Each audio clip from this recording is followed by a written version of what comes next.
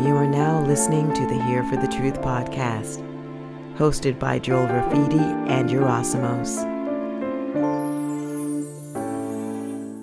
What's up, guys? Welcome back to the Here for the Truth podcast. I'm Joel Rafidi. I've got my co-host Yerasimos in the house as always. This episode's going to blow your mind. We have Tom Montalk with us today. To me, he is the man to talk to on the subject of aliens, UFOs, ETs. I've been trying to get him on for a long time, and now he's agreed, and here he is. And we just finished recording, and we're still in a whirlwind ourselves about the conversation we just had and what we just heard. Right before we bring Tom on, this will be the final week to apply for our group coaching program, Rise Above the Herd. If you're interested, you can head to riseabovetheherd.co and submit an application and learn more about what we're offering so you can reclaim your power, rise into potential, and walk a truly authentic path in life. Without further ado, here's Tom. All right, everybody, welcome back to the Here for the Truth podcast. This is episode 113. We have an incredible guest with us here today, Tom Montalk. Tom is a writer, a scientist, a musician, and a lifelong experiencer of the paranormal. He's the author of Montalk.net and has written 3 books: Fringe Knowledge for Beginners, Discerning Alien Disinformation, and Gnosis, Alchemy, Grail, Ark, and the Demiurge. After studying physics and electrical engineering for 4 years, he left college to pursue more independent research. His goal is to help others arm themselves with knowledge to better fulfill their evolutionary potential. Tom, welcome to Here for the Truth, man. Yeah, thanks for having me on. Good to be here. Absolute pleasure. One way we really like to always kick these off, especially with new guests, I want to get into a little bit of your backstory, your hero's journey. So could you share a little bit about your upbringing and kind of the major rites of passage that you experienced that really, were the catalysts for the main evolutionary moments in your life? Sure. Yeah, so if you guys visit my website, you'll see that I have quite a bit of interests in the fringe material, fringe science, alien research, occultism, hermeticism, Gnosticism, comparative religion. But where did it all come from? So I remember when I was born, I actually have memories from when I was an infant. And one of the first memories I have is of being in the nursery in the hospital within a couple days after I was born. And I remember crying because I was filled with this deep sense of sadness. It felt like a cross between being orphaned in a foreign nation where you don't know anyone, and also being like a soldier being dropped behind enemy lines where you have this huge, difficult mission ahead of you. So it was this sense of overbearing weight and mission that I remember having when I was only a couple days old. There were a couple other things that I remember from that time, which I later asked my mom about, and she verified that, yeah, that's exactly you saw correctly. So I don't think these memories were made up, and that's why I consider that particular memory to be genuine. Now, one thing I did have going on very early on is that my first word wasn't mom or dad, it was ghost. In German, it was the word Geist. And that's because I have memories of being in my crib at night in the dark with a little light shining above. And at some point, I would get this weird, creepy feeling. And then all of a sudden, a white, wrinkly, gray looking face would peer over the side of the crib and look down at me. And it had black eyes, just like a classical gray alien. So I didn't know what it was. I thought it was a ghost. So I would scream Geist at the top of my lungs, and my parents would run in. And by that point, it was gone. But this happened quite a number of times, and things only got worse from there. Because when I was around 3, when it started right around when I was 2, I would have these classic alien abduction scenarios that would happen pretty much on a bi-monthly basis, every couple of weeks or so. And the way it would always play out is that it would be daytime, right around 2 or 3 p.m. I'd be in my mom's bedroom, and my mom was there. And she told me, she said, Tom, stay there. I need to go out into the rest of the apartment and handle some business. And so she would leave the apartment or she would leave the bedroom and close the door behind her.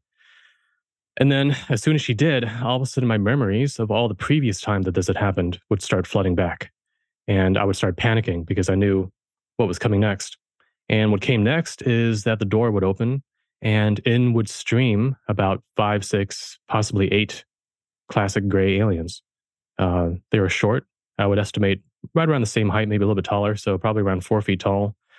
They wore metallic cobalt blue bodysuits. Some of them wore boots.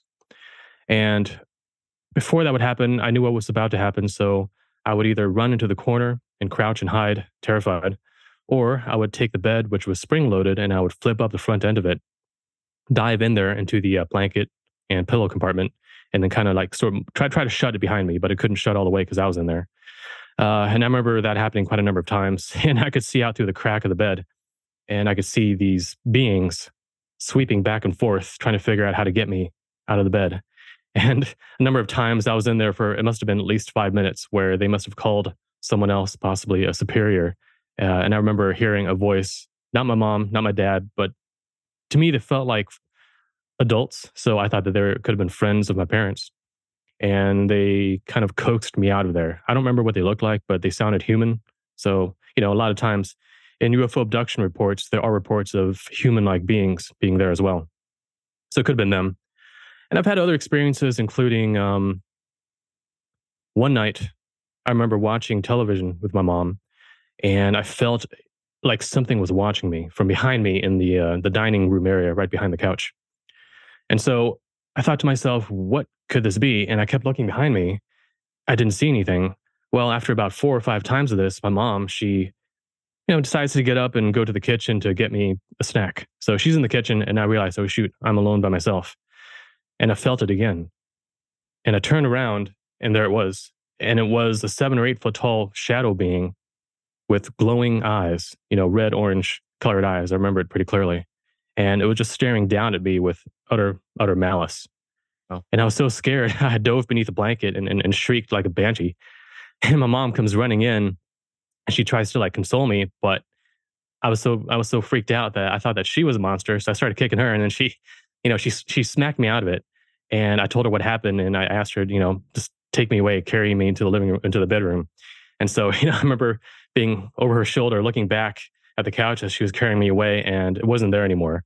But I think I sensed something, and by all accounts, if you study occultism and paranormal activity, it was probably either a shadow person or what they would call something like a demon. It definitely wasn't an alien. So that was my introduction to the world. It was dealing with a lot of these strange, crazy experiences. And at the time, my father, he was an electrical engineer. So he was into science, and he and I would have a lot of discussions and playtime involving science things. So I got a pretty big interest in science at the time, including taking everything apart, trying to figure out how it worked. Legos, of course, and my dad's science sets. I had a chemistry set in my bedroom that was littered all over my table. It looked like a meth lab. That's how crazy it was. But so I was into that stuff. I was trying to figure things out. So with this curious mind, I was confronted with this ineffable mystery of what is going on with these paranormal things that are happening, because no one taught me about it. It was like being thrown into the deep end of the pool.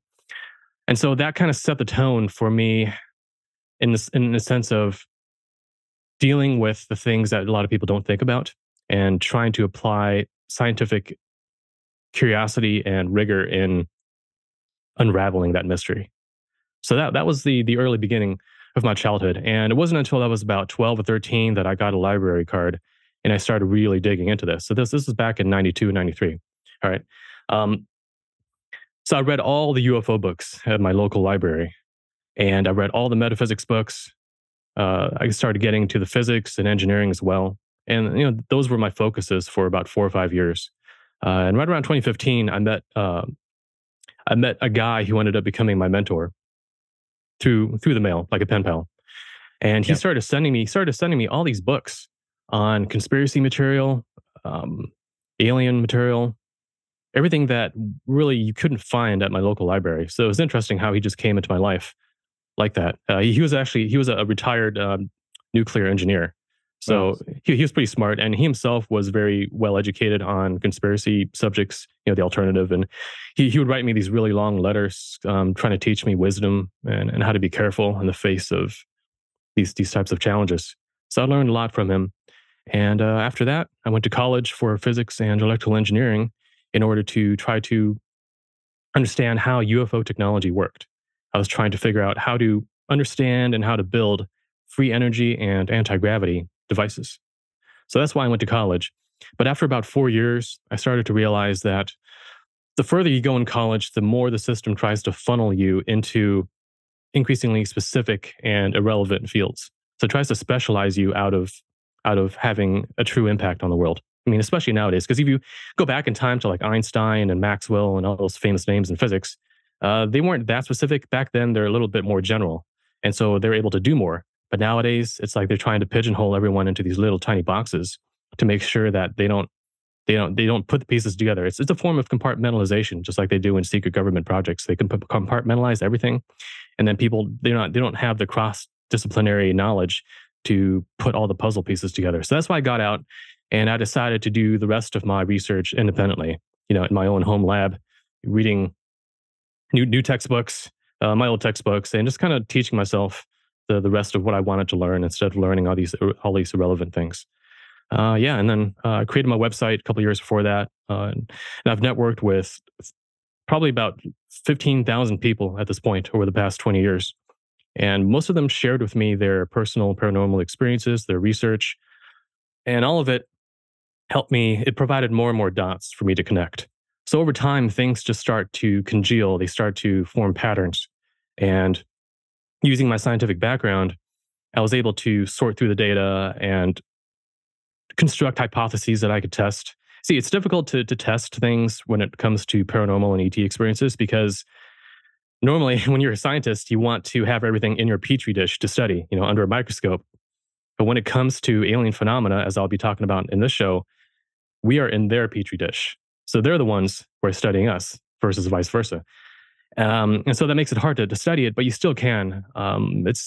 It's tricky, and I'll explain why.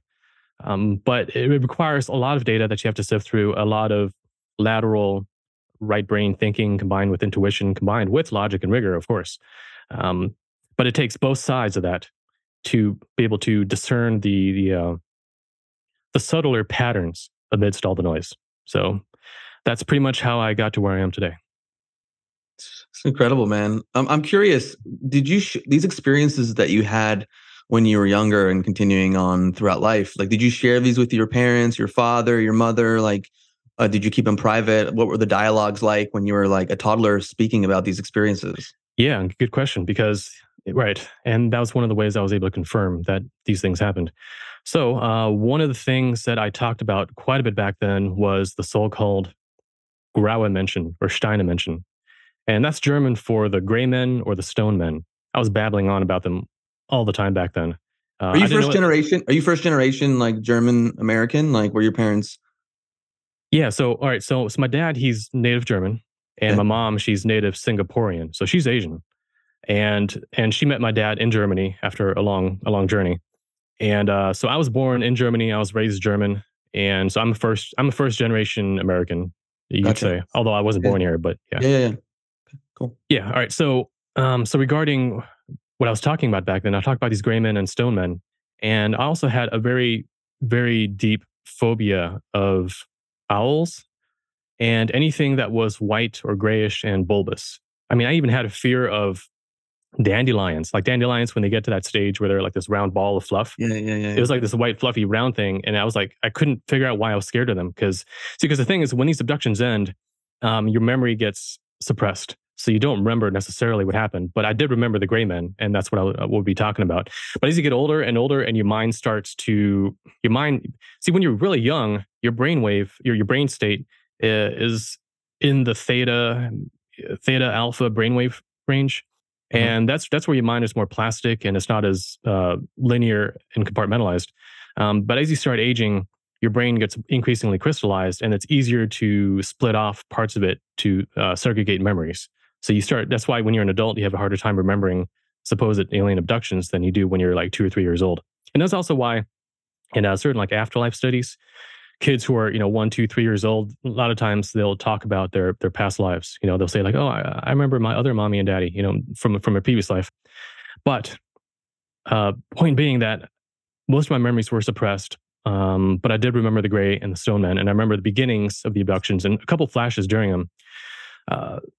But yeah, so I asked my mom, like, did I ever talk about the gray men or stone men? And she was like, oh yeah, all the time. And my grandma confirmed it too, because I'd be telling her about it. Yeah, so between that and my fear of bulbous things and owls, see, owls are one of those common things that ET abductees have been found to have fears of. And that's because owls, especially snow owls, their eyes, they got these little black beady eyes surrounded by this white cone rim. And that resembles a lot of times the faces of certain gray aliens. So even nowadays, when I look at a picture of an owl, like a group of owls online with the little black eyes and white faces, it kind of freaks me out because it's still there. A little bit of PTSD in my subconscious. So yeah, it's been an interesting experience for sure. That's so wild, man. Like my mind is blown. That's like by far the most, interesting and unbelievable hero's journey intro we've ever heard on this podcast. I got so many questions. I'm actually stumped. So where I want to go from here, I guess, like there's so much information, there's so much conversation, there's so much material about this subject, what's real, what's not real. Um, uh, like, how does one begin to discern, truth from falsehood when addressing this subject? And we really want to try guide people as who are beginners and who are looking at this for the first time with fresh eyes, how they can begin to grasp an understanding of really what is alien phenomena. Yeah, that's a good question. So to even get to the point where you can discern what is truth from falsehood in the field, well, first of all, I think you need to, well, see, some people they don't have any context or background or experience in this particular subject, so they might wonder, why are you guys talking about this? Like, how are aliens even real? Yeah. See, some people wonder what's the point of discussing good from bad aliens or truth from lies about this if you can't even prove that aliens exist? And I understand their viewpoint, because unless you've had these experiences yourself or you've seen UFOs or done like deep research into the field, there are some pretty obvious questions. Like, if they exist, then why aren't they all around us right now? Or the classic question, why haven't they landed on the White House lawn and introduced themselves to the president and showing up on TV, giving interviews, all of that good stuff. Like, why is there no unequivocal video or photo proof of them? Now, there's plenty of proof, but it's not convincing enough to convince every single last person on the planet. And that's the issue, is that people want either 100% proof or they say it doesn't exist. Well, what if it's only 90%? What if it only convinces 90% of people? Well, then there's going to be 10% who don't believe it because it's just not good enough. And that's difficulty with the subject because, as I said earlier, unequivocal proof is like a bacteria in a petri dish that you can look at under a microscope. You can hand it off to another scientist and he can say, or she can say, yeah, I see it. I see it too. I mean, you can hand it off to anyone. It's replicable. You can share the proof and everyone can see it. Everyone can believe in it if they want to. But if you are the one that's in the petri dish, now these other beings are the ones who control the conditions. So you can't do it 100% scientific way because it's not under our control. And that's the issue. So people wonder, for this exact same reasons, like they wonder, why does, for example, the SETI program, Search for Extraterrestrial Intelligence, where they take these giant radio satellite dishes and they aim them into the sky to scan the universe for signs of electromagnetic signals from other civilizations. And so far, they've detected a few things, but it hasn't been, once again, 100% unequivocal proof. And of course, with all these different objections, you can find rational explanations for why those things are. I mean, for example, regarding why SETI hasn't detected signals, I think it's because electromagnetism is a very inefficient form of communication. It's equivalent to Native Americans using smoke signals, sending smoke signals up into the sky. So if you had a Native American scientist searching for life across the Atlantic, he sends up a smoke signal, gets nothing back from across the horizon, and he wonders, okay, well, obviously we're the only ones on this planet. It's equivalent to that. In all likelihood, if you had other civilizations, they would not be using EM signals. They would probably be using gravitational wave signals or scalar stuff, things that don't currently fit necessarily within our technological abilities. So we think we're more advanced than we are. And we try to judge the rest of the universe based on our anthropomorphic standards and then we get disappointed when we don't get that mirrored back. All right. But yet, despite all these questions, you also have to reconcile that with the fact that, for example, over 40 million Americans either have seen UFOs or know someone who has seen UFOs. That's quite a lot of people. You have thousands of airline pilots, scientists, military eyewitnesses who have reported seeing things that they can't explain. And that has also led to the government creating various programs to investigate these unexplained sightings. And I'll get more into that in a bit. What else do we have? Well, we also have the entire alien abduction research field, where you have tons and tons of PhDs, doctor after doctor after doctor, writing books, researching it, investigating it, and giving it serious attention to the point where they risk their tenure, their profession, just to be able to speak about it. See, there's a lot of political correctness and taboo within the academic field. And so they're sticking their necks out when they dive into the subject. And some people, they even suffer suspicious, mysterious deaths investigating it, because there are political interests that, don't look highly on getting that deep into the alien subject. See, it's interesting that for most people, the mainstream news, professionals, it's okay to talk about lights in the sky. Lights in the sky, that's safe. Once you start talking about metallic discs or ships in the sky, now it starts getting a little bit weird, because you can't just explain it away as stars or airplanes or Venus or swamp gas or something. And then beyond that, once you start getting into people seeing the occupants of the crafts, like the craft has landed and people have eyewitnesses, and this has been reported many, many times in literature, they've seen beings come out of these things. Now it starts getting really weird. And then, of course, once you get into alien abductions, now most people kind of, it goes beyond their threshold of credibility. So the issue is that the closer you get to the alien subject, the harder it is to prove, both because it's more politically sensitive, like it can be more disruptive to national security, society, culture, religion, the economy especially, and also because the occupants themselves, these supposedly alien beings, they are very careful about what they show to whom, which is an interesting point, because when people see lights in the sky flying around in ways that cannot be explained by conventional physics or technology, I highly doubt that these beings in these crafts have to have their lights on. They don't have to have their lights on, and yet they do. And yet they show themselves to certain people at certain times in certain ways. Yeah. And, I find that really interesting, that there seems to be an acclimation program, like a gradual introduction to their presence. And it's been going on since the early 1900s, at least.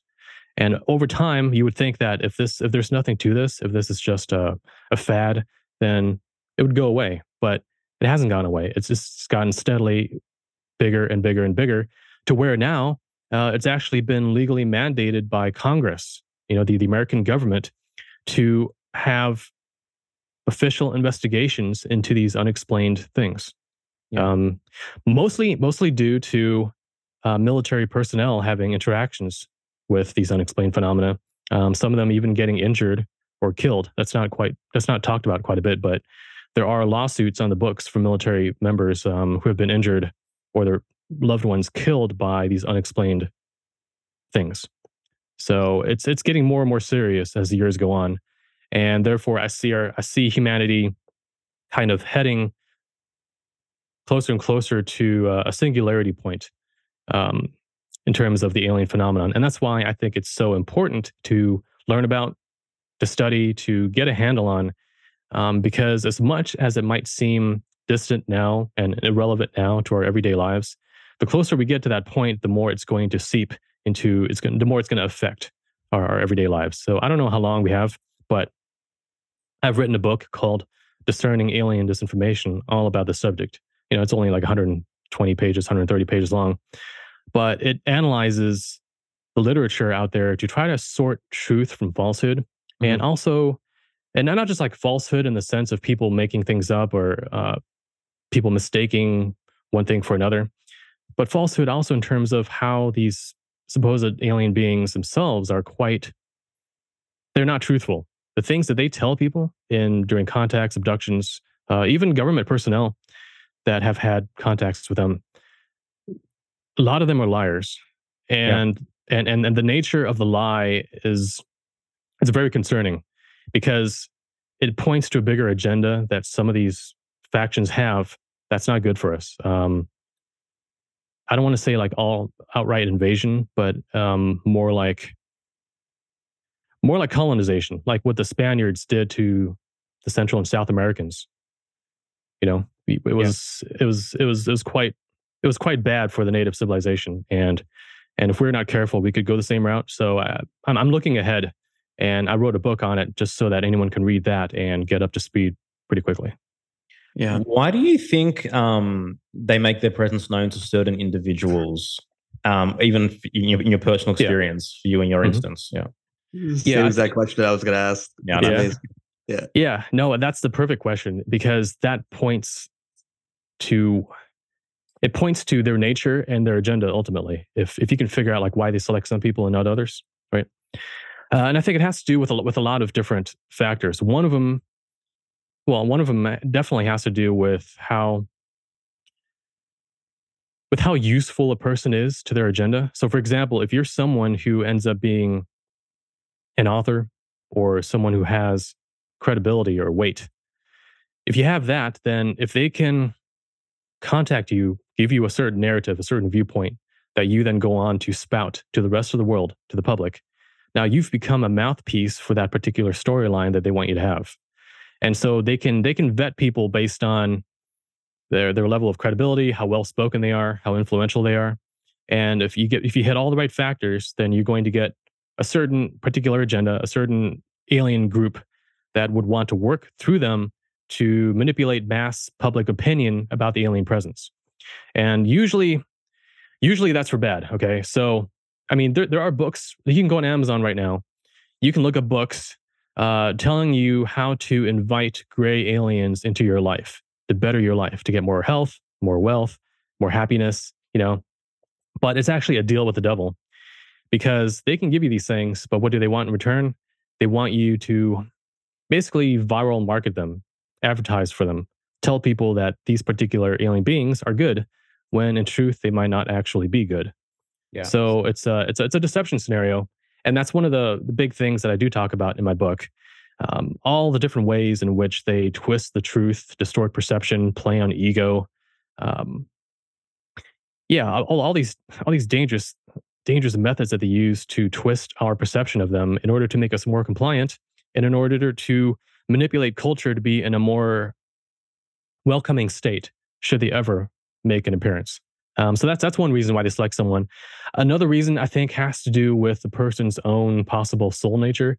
And to understand that, I mean, you really would have to get into things like karma, destiny, past lives, incarnational missions and plans, which not everyone believes in, but that's fine. But I would say that if you research the literature enough of afterlife studies, near-death experiences, and so on, you'll realize that it is a thing. Okay, and so some people they just come here with a certain soul nature that has some prior connection to the alien phenomenon. Yeah. I don't know. I don't want to go as far as saying that these people were, let's say, alien souls and now they're in human bodies. I mean, some have proposed that, but one way or another, there's some sort of connection and it makes them available, like spiritually, metaphysically, on a free will level, it makes them available to have those kinds of experiences. Because the truth is, we're all here for different reasons on Earth. I mean, there are common reasons, like to learn to better ourselves, to become stronger on a spiritual level. And of course, but how that plays out on an individual level, it's customized to each of us and what journey we choose through this, grand cosmic experience. And some of that sometimes might intersect with the alien stuff, and other times it does not at all. So some people have no intersection with it, so therefore they never see it. They're not interested in it, and that's fine. But other people are like knee deep in it. So me, yeah, I've definitely obviously had a big foot in that field, and that's why I'm talking about it now. If they had never abducted me as a child, if I didn't have these paranormal experiences, I would probably just be into music and physics right now, to be honest. I wouldn't be talking about any of these weird paranormal things. Why do you think they presented themselves to you? I know you spoke like generally to people, but How about in your personal experience? Like, what do you feel and believe about it? Okay, yeah. So one of the memories that I had from these childhood experiences, I remember that the general feeling of what it was like to go through it. And to me, it felt like, well, I was about 2, 3, at the latest, I was 4 at the time, all those years. It felt like being on a very, very long field trip combined with a crunch summer school session. So being taught a ton of things, being told a lot of things, being trained on subjects. And I'm being general here because I don't know the specifics No, cool. of what I was taught. But it stands to reason, though, that whatever they put into you when you're that young, I'm talking about mentally, it'll be in your subconscious and it can subconsciously guide your interests and your worldview as you get older. So it stands to reason, therefore, that I've been influenced to some extent by whatever happened during those abductions. And I'm so that's why I'm so careful to use critical analysis and to use logic to analyze everything that I come up with. Like any idea that I have, any answer that I have to a question that I'm asking myself, I always critically think my way through it because there's always a chance that that thought, that idea isn't organic, that it isn't my own, and that there might be therefore an ulterior motive behind it. So yeah, I mean, I filter everything through logic and reason. It's not like I'm just a parrot, repeating what I was programmed. Unfortunately, there are plenty of people out there, and I'm talking about certain alien abductees, certain alien contactees who don't question it because maybe they don't have a scientific logical background. Maybe they don't care about that. Maybe they're more strictly into intuition and feeling. So they're like, oh, I feel right about this. I feel that these entities are positive, and they don't have any logical reasons for it. They just feel it, and those feelings are very easy to manipulate. I mean, even a stage hypnotist, talking to a crowd of young people can call someone on stage, hypnotize them, and make them, cluck like a chicken back in the audience just when they clap their hands on stage, right? They can trigger that. And so it's very easy for alien beings during an abduction to hypnotically program you, and they have way more sophisticated methods of doing it. To at a certain time, you feel really good about these aliens and you want to write a book about how great they are. So you put out a book telling other people how to invite them into their lives. And that happens. That happens. But I'm aware of that. I'm aware of that trick. And I use that suspicion to comb through all these books that these people had been putting out, which is alien disinformation. And I discovered all the patterns and I put it into my own book so that people can read it and you can realize, oh yeah, that's how they're doing it. So anytime you see it in the future, you can recognize the patterns and not fall for it. So yeah. Do they influence what comes out through Hollywood about aliens in terms of the alien narrative that we get through the mainstream media and movies? I would say so. And I would say yes, only because it's well known that a lot of people, you can be an abductee and not know it for a very long time. Like your memories from childhood, they don't always surface. You might not always remember it. And there are certain people who, for example, actually, this is quite classic, where it's not until, let's say, they're in their 40s or 50s that all of a sudden they get a memory breakthrough. Maybe something triggers it. Maybe they see something that resembles a shape that they saw during an abduction, and it's like a thread on a sweater that gets pulled, and the entire thing starts unraveling. And even without hypnosis, without any artificial means of retrieving memories start flooding back. And they can confirm with family members, like, yeah, I remember around this time this happened, and family member might say, oh, that's right, yeah, that's when you went missing for 2 days, and one day you just showed up in the front yard. No one knows where you went, and you had no memory of where you went. That's happened. There are a number of cases where such a thing has happened. But yeah, that's pretty interesting, I think. So are you saying that like the people who create, let's say, Hollywood movies, they're creating it from their own experience as opposed to maybe some more nefarious agenda to plant information into society? Right. Yeah. What I'm saying is it's possible for a screenwriter or a producer to have been influenced without them necessarily knowing it. And that sounds quite paranoid. And I think if they were influenced, then they would be someone who has a history of strange experiences already. So if you knew them personally and you knew a certain movie that they put out, which you suspect might be alien disinfo or some sort of alien influence, you could ask them, what was your childhood like? what were, do you have any paranormal experiences? And I would say like 9 times out of 10, they would probably say, yeah, I had some weird experiences growing up. But then they went away. And then they think, okay, well, it never happened again. Little do they know, now they are a subconscious extension of an agenda beyond their reckoning, you know? And it's very easy. Like I know some screenwriters who get their ideas from dreams, for example. Yeah. Yeah. And dreams are pretty easily influenced because when you're asleep, it's just your subconscious wide open, receiving everything, receiving your own internal bodily sensations, receiving memory fragments from the day before that haven't been fully filed away. All these things come together to make dreams. But for anyone who has even a weak level of psychic ability, when you're dreaming, you're picking up also on other people's thoughts. You're picking up on precognitive influences from the future coming back through time. And, you can sense that right now. So those kinds of people might have, for example, visionary dreams, prophetic dreams about the future. And there's entire books written about that subject as well, case after case, proving that dreams can have objective, verifiable precognitive abilities, to be able to predict the future. But those very same people are also sensitive to psychic influences from any beings that might be in the vicinity, whether it's paranormal beings, ETs, whatever. So yeah, it doesn't matter. It could be creative people in Hollywood. It could be scientists, authors, politicians, military generals. If there's no safeguard against psychic influencing or abductions, then almost everything is game. And it's merely a matter of discovering whether certain people fit the classic patterns of having contact with paranormal side of existence. Yeah. Are there any movies that in Hollywood that represent the reality of what's happening based on your research that are the closest to? Yeah, I would say, see, a lot of them, because with Hollywood, it's metaphorical. Most of these movies are metaphors for what's actually going on. So it's not 100% literal, but it's like it gets in that direction. I would say one movie is The Forgotten with Julianne Moore. That's an interesting one. It's about, it shows how aliens have this ubiquitous, ominous presence over human life with the ability to manipulate human memories and just manipulate society in a way that is very it's just very, very strange, and some people would find it terrifying. So The Forgotten, that's one. A more symbolic, metaphorical movie would be Dark City, the one that came out, I think it came out in 1998, right around the same time as the first Matrix movie, which also is quite symbolic.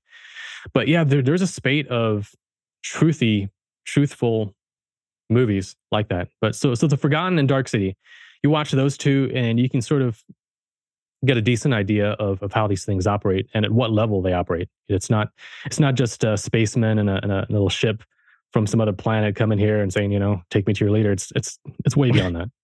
Independence Day, bro. Independence Day. That's the truth. Right. So, like, based on the conversation so far, what I'm gathering is that, your take is that aliens, for the most part, are malevolent or nefarious. Can you bring some clarity around that? Are they benevolent beings? Are there malevolent beings? What's the general take there? Yeah. So especially nowadays in the ufology field, people have become increasingly skeptical about their motives.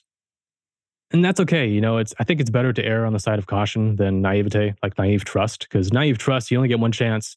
And if you blow it and it turns out they're bad, then it's over for humanity. Okay. So, but in my experience, from all the data that I've seen, everything I've put together, I believe that it's a mix. I believe it's a mix of malevolent factions and more benevolent factions, and some neutral ones in the middle who, they're observers. They don't really care either way. They kind of hang back.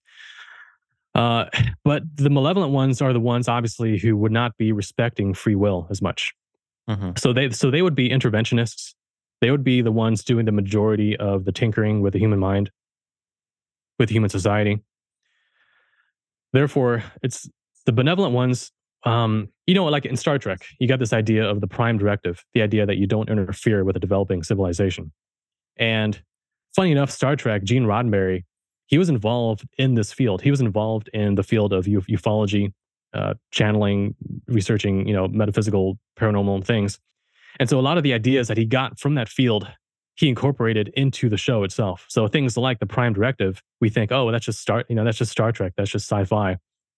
But it might have actually originated with what's actually going on out there. That there are certain non-human factions out there that have a non-interventionist viewpoint, that they don't want to interfere with our development, at least not in a negative way.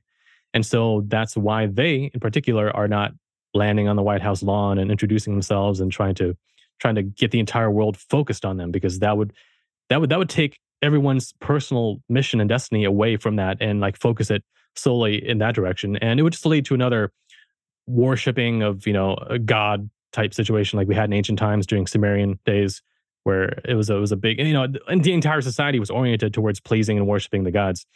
And that's not how things work anymore. So I don't think they would want to replicate that by showing up.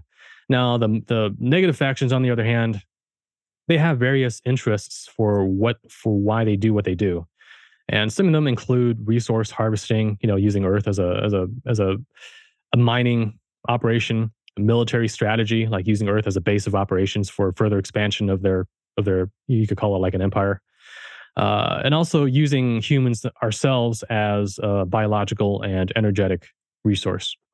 So there's many reasons why they would be here, and that's why, if just theoretically, if we ever had aliens showing up, showing themselves en masse to the population, pretty much guaranteed they're going to be the not good ones, because they're the ones intervening first, and therefore they are interventionists. Therefore, they can't be the ones that follow the so-called prime directive. And so I would be very suspicious about those particular ones. But yeah, I mean, in my opinion, there are a mix of intentions, just like amongst humans, right? There's a mix of intentions. And these beings, they're different from us, but they're not that different. They're not like incomprehensibly different. So, yeah. Do Cool. you think that human beings, like how we are now, that evolved, that were genetically modified with aliens like thousands and thousands of years ago? I think so. There are various human evolution anomalies. Like one that comes to my mind would be, oh, okay, right. Yeah, chromosomal fusion. That's a big one. So chromosomal fusion, what is that? So we know that chimps, bonobos, gorillas, orangutans, they have 48 genetic chromosomes. They have 48. Humans, we only have 46. So the question for the longest time was, what happened to the other two? How do two chromosomes just go missing? And so when they dug into the genome, the human genome, they found that four of those original 48, they fused into two. So one fused with another, one fused with another. So now instead of four, we only had two chromosomes, and those added to the other one. So that's why we have 46 and they have 48, because, like I said, a couple of theirs fused together. And when they looked at the fusing site between the chromosomes, they found that it wasn't just like them stuck together, which, possibly could happen with a mutation, but there are certain sections of it that were deleted and other parts of the code that were swapped around. So deletions, swapping around, fusing, that doesn't happen by accident. There's no way that that can happen just through random genetic mutation. And if you do get a mutation, it pretty much never leads to something better. Like right now, humans, some humans are born with three chromosomes, three X's or whatever, like Down syndrome, for example. It doesn't lead to a smarter, more capable human, right? It leads to something that's handicapped in some way. And yet, compared to our ancestors before this happened, we are like way smarter. We've got larger brain volume. We have the ability for speech, art, intellect, science. All those things came about thanks to this chromosomal fusion that happened, right around 500,000 to about 1 million years ago. That's when scientists believe that this fusion happened. And like I said, it leads to us being smarter. So there's no way that I can see, or that a lot of scientists can see, that this happened naturally. So therefore, it had to happen artificially. Intentional. And yeah, it happened intentionally. And that was only the beginning of it, because there are other anomalies. Like, for example, right around 70,000 years ago, like people don't really know this unless you study it. All humans nowadays, all 8 billion humans on planet Earth, supposedly came from just 3,000 people who existed right around 70,000 years ago. So scientists try to explain this as, okay, well, there was a giant cataclysm back then. Maybe the Toba volcano in Indonesia went off, right around the time, plus or minus 20,000 years. And it changed the weather in such drastic ways that there was no food and people died. And the entire human race got decimated to where there were only 3,000 individuals left. And so when humanity popped back in population, they all came from those 3,000. That's one possibility.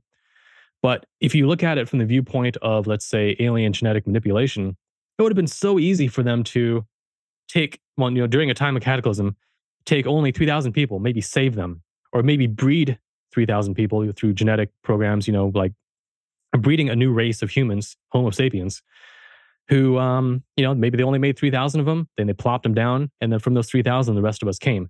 And maybe that would explain why humans, after right around 70,000 years, had smaller brain capacity compared to the ones that came before, the Cro-Magnons, the people who were smarter, they were more robust. They're better humans in all ways up until about 70,000 years ago. And then from that point forward, we were kind of like dumbed down. And so what some researchers believe is that there have been different extraterrestrial hands in human evolution.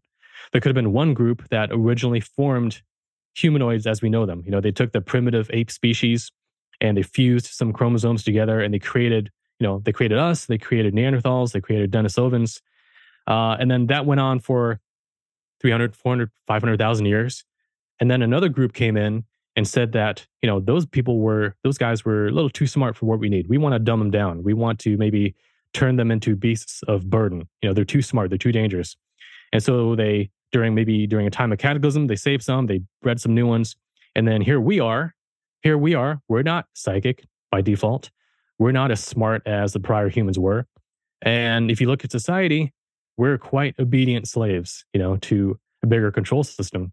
And so whatever they did back then to tinker us and to kind of dumb us down, it has had quite the effect in making us a more compliant, more useful species to their agenda. So I do think that there have been genetic manipulations throughout history. And what I'm saying here is only a small fraction. I mean, if you really dig into the subject, you can find so many other issues. Like, for example, humans compared to all other animals, we have way more genetic diseases than any other animal on Earth. We have more things that are wrong with our genetic code. And I think that just comes from way too much editing, to be honest. Like too much tinkering with our genetic code. Like no one's going to tinker the genetic code of a hamster, like they don't care about hamsters. But humans, we are just on that threshold of usability for a bigger agenda, whether for slave labor or something more complicated, that we've been modified multiple times. And I think that explains a lot about society nowadays. What are your thoughts on like the whole talk about like Nephilim, Anunnaki, fallen angels being in the alien realm? Mm-hmm. Yeah, well, as you know, if you study the subject, during ancient times, pretty much all cultures on Earth had myths or religions based around the idea that their civilization was founded by superior beings who came from across the vast ocean, maybe the literal ocean or maybe the ocean of space. Other ones talk about beings coming from Sirius, the star Sirius, or just general sky gods coming down, seeding civilization with knowledge of mathematics, geometry, agriculture, metallurgy, chemistry, and medicine. And so it doesn't matter which culture you go to. Pretty much all advanced cultures, they popped out of nowhere overnight for the most part. It's like so prior to a certain point for most of these, I'm talking about the Egyptians, the Mayans, the Chinese, actually even the Indians. These civilizations, originally it was just primitive natives in those areas, just primitive natives, doing basic hunting, gathering. A lot of them didn't even have agriculture. And then over a very short period of time, something came in and they developed all those fields that I just mentioned, agriculture, science, mathematics, geometry, astronomy. It happened overnight. And a lot of them even built these megalithic temples, these megalithic structures, like the Great Pyramid. Actually, if you go through all these different areas around the world, you can find these giant stone structures all over the place. And, they're manufactured with inhuman levels of precision and scale that cannot be done by human hands, let alone those primitive natives that were there originally. So it seems to me that there was a civilizing influence that came in and terraformed these civilizations, converted them into a higher level of society that was pleasing or useful to whatever came in and did that. Um, now regarding the Nephilim and fallen angels, so the fallen angels myth that comes, well, you can read about it, for example, in the Book of Enoch. And the Book of Enoch was one of those books that was left out of the official Bible, because back around 350 AD, I believe it was, all the church elders, they got together and they had to decide what books are we going to put together um, officially into the official Bible, right? And so some of them were left out because they're a little too controversial, or maybe they contradicted the official dogma of the time. But one of them was the Book of Enoch, and in that one, it recounts how there were a couple hundred fallen angels. They call them the Watchers, fallen angels who landed on a mountain in the Middle East called Mount Hermon, or Hermon. And you can go there nowadays. You can go to the mountain, so it's a real mountain. And according to the local legends there, yeah, once again, these sky beings came down, set up base, and then they started teaching the local natives what they knew. And then that's how they spread civilization forth from that point. But they were called fallen angels. They were called watchers. They were called beings from the sky.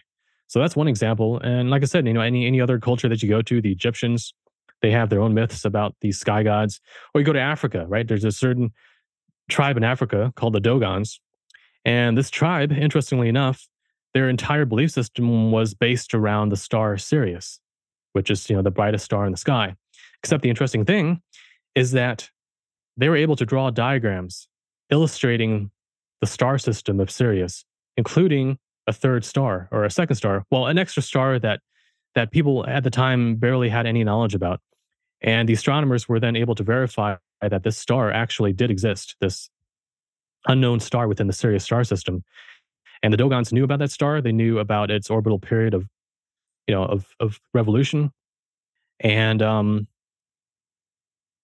people asked them, like, where did you get this knowledge? And they said that there's these sky gods that came down who taught it to us. They called them they called them they called them like fish beings, because there were some aquatic elements to them. I don't know if they're amphibians or if that was just symbolic of them coming from across the ocean of space. But the point being is that, throughout history, seems that different civilizations have been visited, tinkered with, and the cultures perhaps even entirely engineered by non-human forces. Yeah, yeah. Now, regarding the Nephilim, I think that just as humans have been genetically tinkered with, they might have had other pet projects on the side where, hey, let's make some giant humans. Let's make other humans that are instead of being drawn from hominid, like ape type genetics, what if we take it from lemur genetics instead? And so you get things like Bigfoot. They did analysis on different Bigfoot hair and like genetic samples, and some of those, interestingly enough, have traces back to lemur genetics, which is pretty odd. But it turns out that before 10,000 years ago, before the last ice age, there were indeed like giant gorilla-sized lemurs in North America. And so nowadays, North America and also like Central Asia, that's where you find them too. That's also where you find most of the supposed Bigfoot sightings. So I think Bigfoot, Nephilim, um, ancient giants, and so on. I think there are just other genetic products that were experimented with over time. Wild. Yeah, back in episode 13, we had Shane Bales on the podcast, who claims to have come from an Illuminati bloodline. And he has memories of communicating with these ancient giant beings. Well, these giant beings that were, hidden in some mountains or something he was talking about. So just crazy to kind of connect those dots. It's interesting anyway. Yeah, they do exist still. Man, there was this one awesome, fascinating encounter. It's sort of an urban legend now on the internet, but the idea of the Kandahar giant. You can look up Kandahar giant on YouTube. It's a story of a military team in Afghanistan who was exploring a cave when they stumbled across like a 12-foot tall giant humanoid with red hair, and a giant spear, and it actually killed one of them. And then later on, another military team came in and captured it. Who knows? There's a lot of secret things going on in the military that we can't verify, but occasionally stories leak out. And that one, I think, is just a little too wild. Like, what military team would make that up? It's just weird. Yeah, I remember looking into that for sure. So, when, for example, like now in like New Age circles, like people communicate to like ascended masters and like angels and stuff like that. could there potentially be like alien imposters wanting this admiration and adoration coming in as, oh, I'm this advanced being or advanced master. Give me your love and worship. Mm-hmm. Even channeling, like the whole channeling as well. Yeah. Yeah. I think it kind of harkens back to ancient times where these beings, they were worshipped as gods, and they probably enjoyed it. Now, nowadays, of course, they can't get away with it because there are a number of reasons why they're not allowed to, or maybe why they don't want to reveal themselves openly to the world yet. Okay, there could be reasons for that. But back then, yeah, of course, they're walking the earth, they're flying around, they're having battles in the sky. And that's where a lot of these myths about the gods fighting each other comes from, during ancient times. Well, on a side point on that, there are certain people out there who want to say that all ETs are good, that they're all benevolent, that if they're advanced enough to come here from other planets, then obviously they must have gotten their stuff together to not blow themselves up, before developing this level of technology. So therefore, anyone who comes here has to be benevolent. Well, to that, I would say, then how would you explain all the accounts throughout history, even as late as the medieval times? How would you explain the accounts of the gods fighting each other, or UFOs and crafts fighting each other, shooting each other down, having battles in the sky, right? If they're all good, they shouldn't be doing that. And yet you get that. So I'm pretty sure that there are mixed factions. But anyway, so regarding the idea of like ascended masters and these, I think that's like the modern form of certain beings wanting to be worshipped uh, as gods, And there are different ways, there are different reasons why they might do that. So it's kind of complicated because there are different classes of beings that engage in this level of deception. It's not just extraterrestrials, it's also, and this might sound kind of hokey because we haven't really gone into occultism, paranormal, afterlife type studies, but I'll just go ahead and lay it out. So, in my experience, from everything that I've researched, there are also classes of beings that you could call them demons or astral parasites. They're basically malevolent, non-physical intelligences. And they're closer to what we would think of as a ghost than a flesh and blood physical being like an alien. Okay. And these astral parasites, they're interested in a number of things. They're interested in harvesting our life force energy. So they're like psychic vampires in a way. And if they can latch onto a person and convince the person that they are, let's say, an archangel or some ascended master, some religious deity, then then the person is going to become way more submissive and open to always thinking about them, giving them their energy, their love, their respect, whatever. It makes the person way more compliant. And so the entity has a much easier time inserting its own energy field into the energy field of the person. Because normally our subtle energy field, people would call it the aura, it's got a protective barrier on it. And that barrier is controlled by our subconscious. So our subconscious puts up this barrier through through the soul's energy field, and it keeps things out. But if the subconscious realizes or thinks that it's okay to open up to something, which, lovers do to each other, like if you trust another person, your energy field's going to open up to them and vice versa. And that's how you get an exchange of energy. And that creates a bigger bond and union. Well, they exploit that principle by posing as a figure that the person loves and respects. And so as the energy field opens, the entity then is able to get in deeper and is able to take more control over the person and extract more energy. And typically over time, that person will grow weaker and weaker, like more sickly because their life force energy is being drained.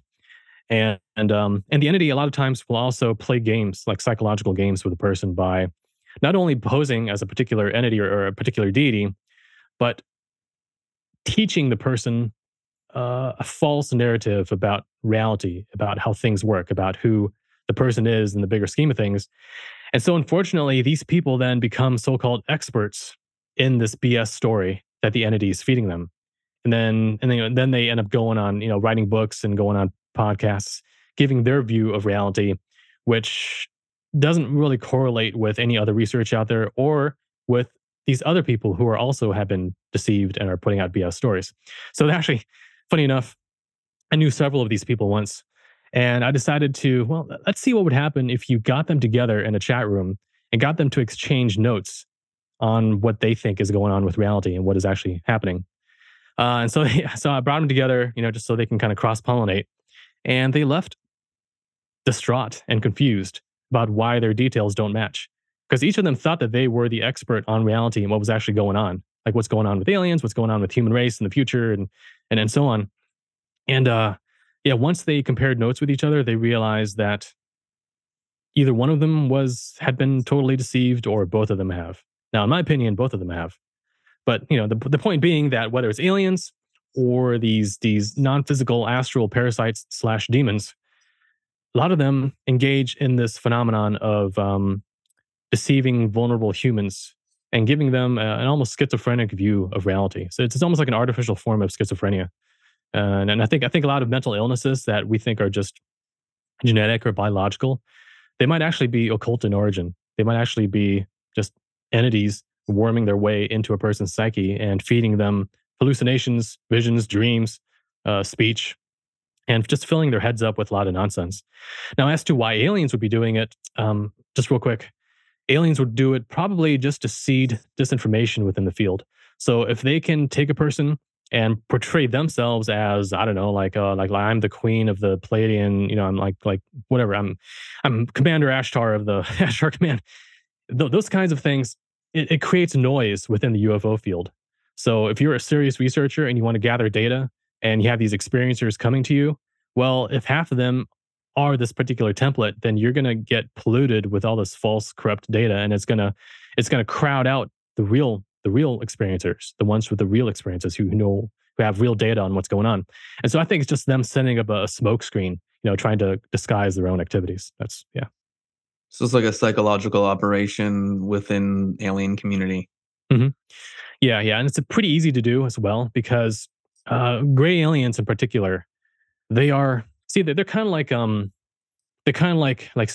task workers, like menial task workers. So there's a lot of them. They can be manufactured on command. They can be grown in chambers, from what I heard, and they're very psychic. So they're bred to be extremely psychic, and that's why they're sent into to do the beginnings of abductions, because they can encounter an abductee in their bed and they can paralyze them psychically, and then they can get them, either levitate them out of bed or take them out of bed and then bring them to the ship. Well, this same psychic ability also allows Greys to telepathically interface with, let's say, channelers or people who have a mild degree of psychic ability. And they don't consider themselves channelers, but they hear voices. They hear, oh, yeah, I've got this spirit guide who calls himself, whatever, who teaches me about the Galactic Federation of planets and why aliens are good, and all this like false BS narrative stuff. Yeah. So that's pretty dangerous, and I think people need to watch for that. Yeah. Well, how do you protect yourself? Like what activities, what habits do humans have that allow them to be infiltrated by these beings? Yeah, that's a pretty good question. And to understand that, you sort of have to understand what are the capabilities of aliens. And that's something I really haven't gotten into too much yet, but it's really important to discuss. So Sure. I've got a list here. I'm just going to go through it, Sure. and I'll explain like these are like the top capabilities or aspects of the alien presence that I think people should be aware of. So the first one is telepathy, and I did mention that they're telepathic. So they can see telepathy isn't just being face to face with them and they're communicating to you without moving their lips, without opening their mouths. It's not just that. It's also you in your everyday life. Like for example, like right now, if I were to write an article or I'm on social media making a post, telepathy can also be done from a distance to guide what a person says or what they don't say. Maybe I'll start typing something. I mean, this is just like a hypothetical example. Maybe I'll start typing something and all of a sudden I feel like, I don't want to do this anymore. And you just stop, you erase it. Well, it turns out if you had fully typed that, maybe it was something very important that some other person was going to read and was going to change their life in a big way, which affects the future in a certain way. It's a butterfly effect. So down the line, something big could have happened, which traces it back to a certain person reading something that you wrote. But guess what? The little telepathic nudge made you click the X button, deleted. So that entire future doesn't happen. So these beings, because they're telepathic, they can influence that. And it's very easy to slip into paranoia territory here, right? Because then everyone starts thinking, well, what if this thought is created by aliens? What if That's that? the Well, thing. yeah, just calm down. It's not as bad as I'm saying. I'm just saying it can happen when they want it to, when they really need it to, when they need to apply the pressure, they can. But it's not like every single person is being monitored and influenced. So I'm definitely not paranoid and crazy in that way. But I do have to admit to the reality of it in certain cases. All right. So telepathy is one. The other is, and this, as I go down this list, it's going to sound crazier and crazier, but this is actually from the data. This is from the literature. If you have these experiences, you'll know what I'm saying is true. The second one is cloaking or phasing. They call it phasing technology. So it's the ability for a being to stand right next to you and you don't even know it. Unless you're psychic, or you have a pet. Like usually pets are sensitive to these sorts of things. So you have a cat or a dog that's sensitive, they'll react to the presence of a non-human energy field near you. And cats will get very, very antsy, like really amped up, or they'll get scared, maybe they'll go hide. Dogs will whimper or bark. They'll look around in the air at things that you can't see, but obviously they can see something. And if you got multiple pets, right, they can see it. So I mean, you've probably had it too, haven't you? This is the trippiest thing. Like we have a dog, and there's times where like she's barking and looking around. I'm like, what the fuck are you barking at? And I can't hear anything. I can't. There's nothing that discernible that she would be barking at. It's interesting. Yeah, yeah, and it's not always aliens. Like sometimes it could be. Well, we would call them ghosts, but it's just dead people without their bodies, right? It's just dead people hanging around for whatever reason. They haven't moved on yet, or maybe it's just their energy field that has been cast off, but now it's just kind of floating around. Yeah. I mean, And make sure my wife doesn't listen to this episode. Next Yeah. time Rosie starts barking, I'm just playing, dude. I'm playing. Yeah. I mean, it could be that. It could be entities or dead people. I mean, maybe even like loved ones from the other side, of the veil. Sometimes they pop in to see what we're doing and make sure we're okay. And they'll pop in as this floating point of consciousness. And if you were to take a picture of it, a lot of times they'll show up as these little orbs of light in your photographs. But anyway, yeah. So pets can see them. Sometimes babies can see them. Like certain babies are quite psychic. I remember I was not. Like I remember being a baby and I never saw auras around people. But I've encountered babies and I've heard of babies who can totally see energy fields. And like if you've got this massive energy field above your head or something like that, the baby will just like stare up above your head, like all mesmerized at what's going on. Um, but yeah. So the point is that you can have entities that are not physically visible around you, and but only if you're intuitive or psychic, or you've got a pet or a psychic baby around, will they be able to see it. Now, if you combine this cloaking ability with telepathy, that's a really bad situation because now you can have an entity standing right next to you, telepathically jacking into your subconscious and influencing what you're researching, what you're reading, what you're writing, what you're thinking, your opinions. And that's fine if it's like a benevolent entity because maybe they'll just give you little nudges like, hey, go read this book or go to this website. You're not going to hear that voice. You're just going to feel this cool like energy, like, yeah, be a good idea to like check that out. And you go check that out and it leads to something huge, like a huge discovery that's going to change your life. That's awesome. Like that's good when that happens. But if the entity has malevolent intentions, now it's really bad. Like maybe it'll lead you into a particular Facebook group. I'm not on Facebook as much, but it could lead you into a Facebook group where it's led by some guy who's an entity possessed cult guru leader. And maybe it interests you enough that you join it. And before you know it, one day, all of a sudden you're in that cult, you're being abused, you're trapped in that spider's web, all because this entity kind of nudged you step by step into that trap. So it's this weird, like multi-pronged thing where you've got different people that are possessed by entities, and you got other ones that are influenced by entities to kind of come within their vicinity and kind of get wrapped up in that. Yeah, that's pretty macabre, but yeah, but it does happen. So it's also it's a slippery slope too in regards to like, let's say an individual goes through this process, and it's like, where do you take personal responsibility versus where do you go, well, an entity did it. That's why I joined the cult and all this stuff happened to me. Yeah. I mean, ultimately, see, we all have personal responsibility. And the personal responsibility lies in being self-aware, to be aware of your own thoughts, your own impulses, and to make sure that anytime you do something important, that not only does it make sense, but it also feels right. It has to both make sense and feel right. And it has to be backed up. It has to be backed up by a lucid awareness and context of what you're doing. And it's only when people, It's only when people allow themselves to have their egos stroked or their particular subconscious shadow wounds. Like for example, if let's say a person has abandonment issues from childhood, like their parents weren't around and they wanted attention, and now this guru cult leader gives them attention. It's going to play on that. It's going to play on their desire for love and attention, and that's what's going to reel them in. Well, if they had been more aware of that particular vulnerability, like if they knew themselves, there's this Gnostic command, which is to know thyself. To know thyself, it means many things, but it also includes knowing all of your weak points, your wounds, your inner triggerable programs. So the more you know yourself, the more you know your weaknesses, and therefore you're not going to have those buttons pushed as easily and manipulated. See, there's a lot of people who have good intentions, but they're just too just too naive, gullible, soft, trusting, egotistical, wishful thinking based, and those are the ones, unfortunately, that these entities seek out. They can because they're telepathic, right? They're telepathic. They can sense. They can you. I could almost say that they can smell your vulnerabilities. It's like sharks smelling blood and water. They can smell it, and so they can seek out and find who is the most vulnerable candidate to their particular goal for manipulation. And so I'm pretty sure that most people watching this right now, you're going to be fine. But it's just that smaller tail end of the bell curve that is the most gullible, the most trusting, the most naive. Those are the ones that these things kind of hone in on. And for everyone else, as long as you've got a straight head on your shoulders, as long as you kind of question your impulses sometimes and not just blindly jump into something without thinking, you're going to be fine. You're going to be fine. You know what the other thing is as well? Like, there's that faction that,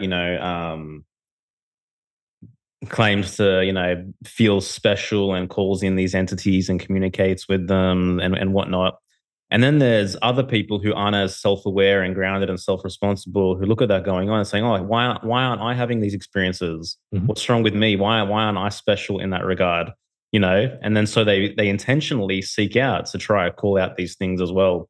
And I think it kind of plays on that egotistical side of me needing to feel special, and the highest reality is for me to be able to contact these beings and stuff like that. That's just something that's come to me. Yeah, yeah, I know. Because there's people they do these outings, right, where they try to call down lights from the sky. They try to shine flashlights up into the sky to communicate with ETs. And actually, one time I was sort of naive enough to try something like that. This was a long time ago, Yeah. and so I went out into the night sky. And well, actually, there was an even earlier experiences which I want to recount. So when I was, how old was I? I was about 13 or maybe 15. I'd been reading a lot of books about aliens and abductions and grays. And at the time, I thought, okay, well, they're probably good. Maybe they're just like innocent scientists. And what we think is them being evil is no different from like a veterinarian trying to do something, and the animal being scared. The animal thinks the veterinarian's bad, but the veterinarian's actually trying to do good for the animal, right?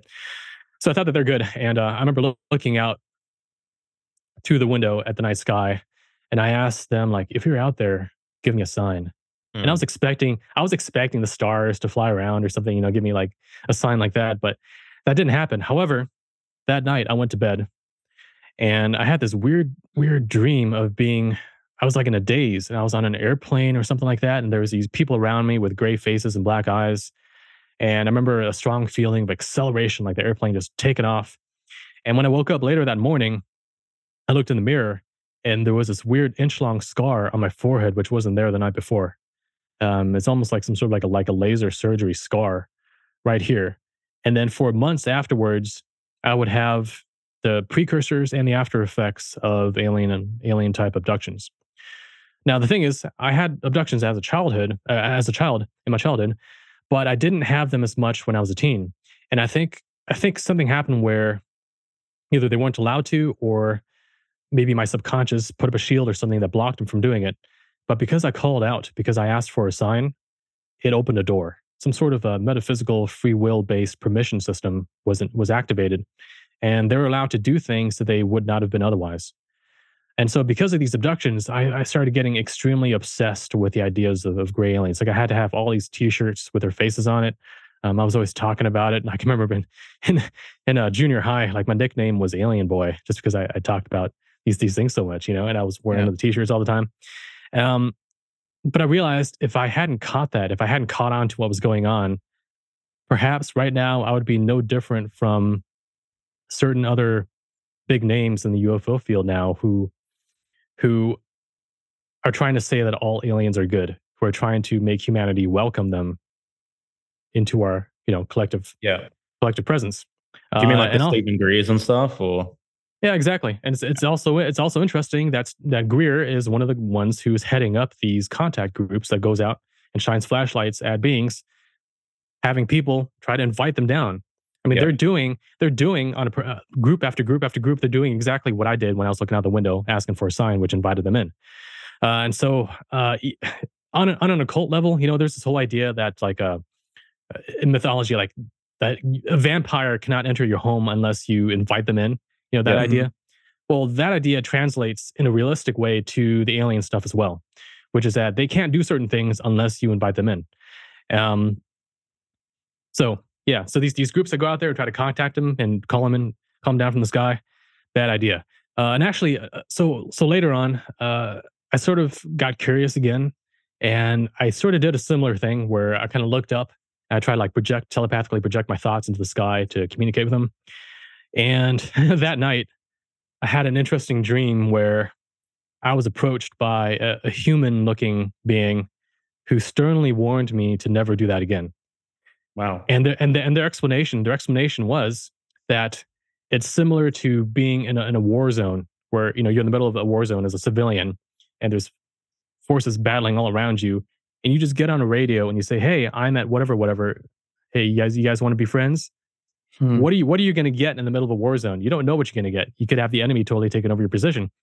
So that was what was kind of relayed to me, that you don't want to be doing that. You don't want to naively just invite these things in. So if there are like good beings, then they don't need that level of invitation to help you out. They're going to be there in the background, intervening as little as possible, but also intervening when they need to in the most subtle ways, in the ways that really matter. And they are masters of the butterfly effect. So they can say the minimal thing necessary. They can do the minimal thing necessary to have a positive effect.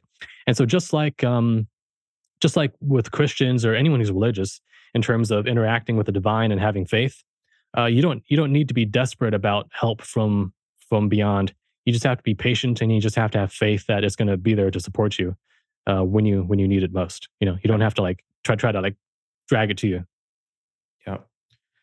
I want to share a story which I was hesitant to share because it's a bit of a personal wound for me and a sore spot. It's one of the points in my life where I feel like, I actually fucked up. But I'll share it anyway. So it was 2018. And I was definitely, in a place of, I guess, spiritual bypassing at that point in time. Wasn't really engaging in any real sincere shadow work. I was on the apex of kind of a new age phase. And I was at this place in Byron Bay in New South Wales. Byron Bay is known as quite a spiritual area. I was at this place called Crystal Castle, and there's a bookshop in Crystal Castle. And I was leaving. And then something told me to go back inside the bookshop. So I went inside the bookshop and I was led to this book. Can't remember exactly what it was called. It was kind of like, The Advanced Guide to Ascension or something like that, something of that nature. Anyway, I started reading this book, went back home, started reading it. I was talking about like everything that happens in the afterlife, beyond the physical realm, all these different beings, entities, ascended masters. I was talking about, you mentioned Captain Ashtar before and the Ashtar command and stuff like that, talking about contacting monads. Anyway, I thought, it's something like I felt called to try some of these exercises out before bedtime and things like that. So, I tried to, get into Ashtar's chamber and stuff like that. Then there's this other exercise where it says you're you call in different monads and different it's there's different aspects of you which make up yourself. There's different soul brothers or whatever it might be. So I did this exercise one night before bed and I felt like I gave permission properly. Anyway, so this was in 2018 in December. It was Christmas Eve. My daughter was about 2 months old. my firstborn. We're all in bed together, me, my wife, and my daughter. My daughter was like, she's 2 months old. She's so tightly wrapped in a muslin wrap. She can't move. She's under the blanket. There's no way she's going anywhere. There's no way she's moving anywhere. Anyway, my wife wakes up in the middle of the night and my daughter is moved.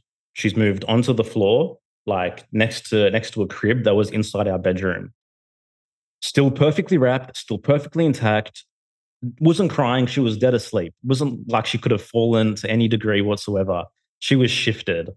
And like I knew what I did the night before. And like I went there right then and there. I just fucking said every single revocation possible. It's like I did not grant anyone permission to touch my daughter, to deal with my daughter. I revoke everything, et cetera, et cetera, et cetera. But just the timeline of those experiences was way too coincidental. You know, it was way too, intentional for it to be like a coincidence that just so happened that night she was moved when I decided to open up and, engage in whatever I engaged in.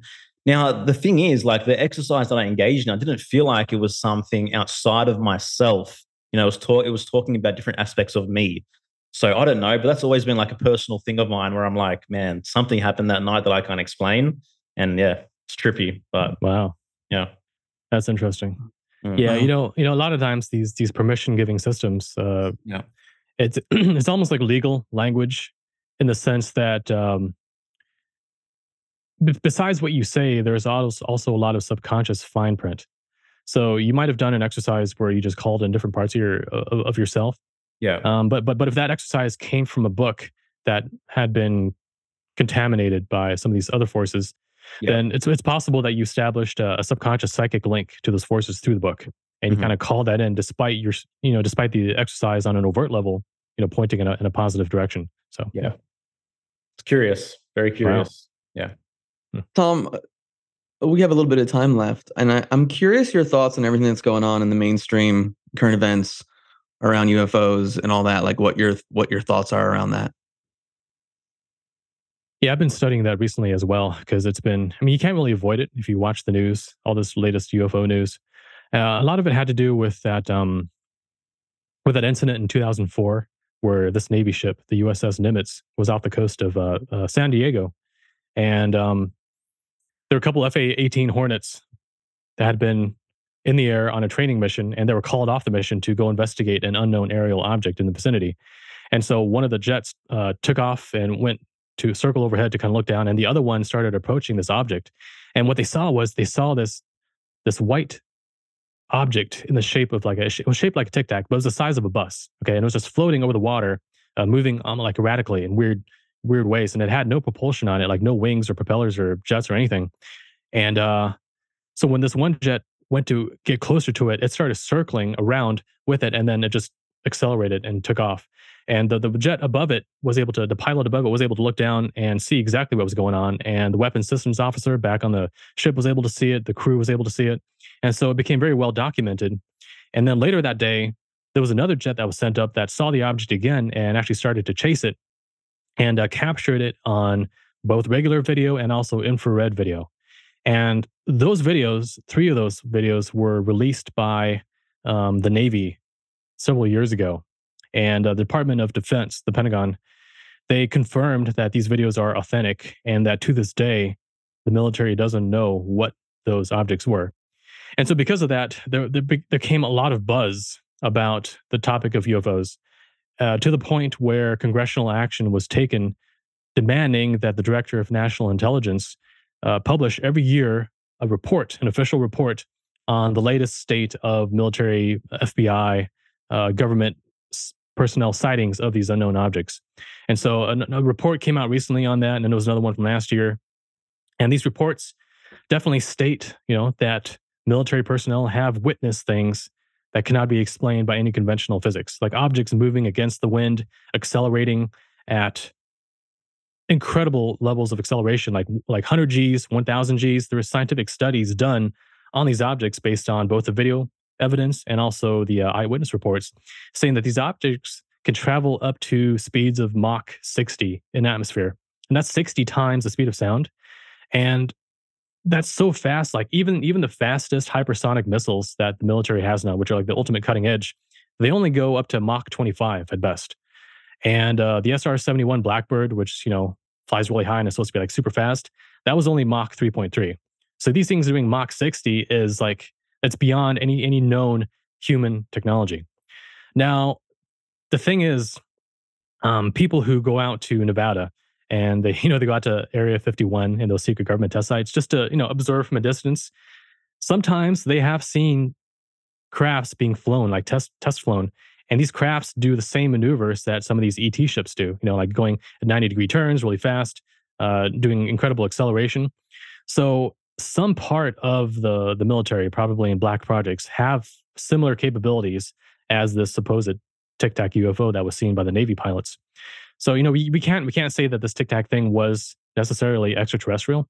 It could have been some secret black ops drone, for example. But at least it's opened up it's increasingly opened up the public awareness to this phenomenon, and it's become increasingly official within military and government channels. Now, another thing that we had recently was all those balloon incidences, right? I mean, that's been like the latest hot topic on social media and the news. I think some of those were balloons for sure, and some of those, because the thing is, if something can travel at Mach 60, it's not going to let itself be shot down by a missile, or bullets from a jet. So for these things to have been shot down recently, I'm pretty sure that they're human. They're probably just drones bobbing in the wind or balloons or something like that. Because no one has reported about those that they had anomalous acceleration or was able to, dodge missiles in really weird ways. So those were probably just human objects, But once again, the UFO subject keeps popping up in the news more and more. It's not going away. And that's why, as I said earlier, if you look at the curve of attention on the UFO subject, it keeps going up and up and up. And that's why I think it's going to hit a singularity point at some point in our lifetimes where you're going to have a real breakthrough. I don't know if it's like government fully admitting that they've had contact with ETs or something like that, or whether you actually have these beings showing up in our skies. But yeah, we'll just have to see. Yeah. Do you think any of this information gets put out in a certain way to distract the population from other things that may be happening? Well, yeah, like for example, the recent balloon thing that happened right around the time of the Hunter Biden laptop scandal and the different corruption dealings between Joe Biden and Ukraine. And that was really starting to get picked up in the news. And all of a sudden, we have this balloon sighting. And of course, they revealed that these balloons had been happening for a very long time, even during the Trump years. These anomalous balloon sightings were happening, but it never really made the news. They always kept it under the wraps. And then all of a sudden, conveniently, during these political scandals, they revealed it to the public. People had videos of them and started talking about it. It became viral. And once again, that acted as a smokescreen for all these other politically inconvenient things. So whether it's a war, like in the movie Wag the Dog, where they construct an artificial war to distract from a presidential scandal, whether it's war or it's UFOs, those two things, or like some mass shooting, for example, or, I mean, for all I know, even the Ohio chemical train disaster could have been something like that. But anyway, they have different options for sending up smoke screens to what's going on. But even so, there is a reality, of course, to the ET/UFO phenomenon. And at some point, I think it's going to slip out of the grasp of these political motives. It's gonna go out of control, and they won't be able to control it, and then we'll be confronted with the alien in reality on a massive scale. Dude, first of all, it's great to meet you. It's great to connect with you. Thank you for sharing your story. I'm sure you get this often, but the way you articulate and communicate this subject and having that kind of integration between right and left side of the brain is extremely unique. And it's just so grateful that you shared time with us. Unless, Joel, you have anything else to ask, I don't know if you wanted to talk about where people can find your work and support you and all that. Yeah, definitely. I'll just echo everything Erasmus said, man. I think there's a lot more to explore in this subject, plus cross-related subjects. So if you're down, we'd love to get you back in the future. But for sure, man, let people know where they can find you and how they can support your work. Okay, yeah, thanks a lot, Joel and Erasmus. It was really good being here. So you can go to my website, montalk.net, montalk.net. I've got tons of articles there. I've got Several of my books are free. You can download them as free PDFs. I think there might be an EPUB format as well. So I try to put out as much free as I possibly can. But my other newest book, Gnosis, you can find that on Amazon. That's about like ancient alien technologies and how they figure into religion and mythology. You can find that there. And I'm also on YouTube, Twitter, Gab, Telegram. It's all on my website. You'll see it there. Yeah, we'll have everything in our show notes, man. And everyone listening, I mean, support Tom for sure. I mean, you've piqued my interest even more in these subjects. That's for sure. Yeah, for sure. Guys, thanks for listening. Tom, appreciate your time. We'll see you next time. Smoking mirrors, I'm seeing through the illusion. Waking up in a time, they think you're in a delusion. Somebody set the alarms, cause they be too busy snoozing. I'm in a DeLorean. Fast forward in evolution to a place where we can share our confusions. Yeah, 450 BC, I'm sharing tea with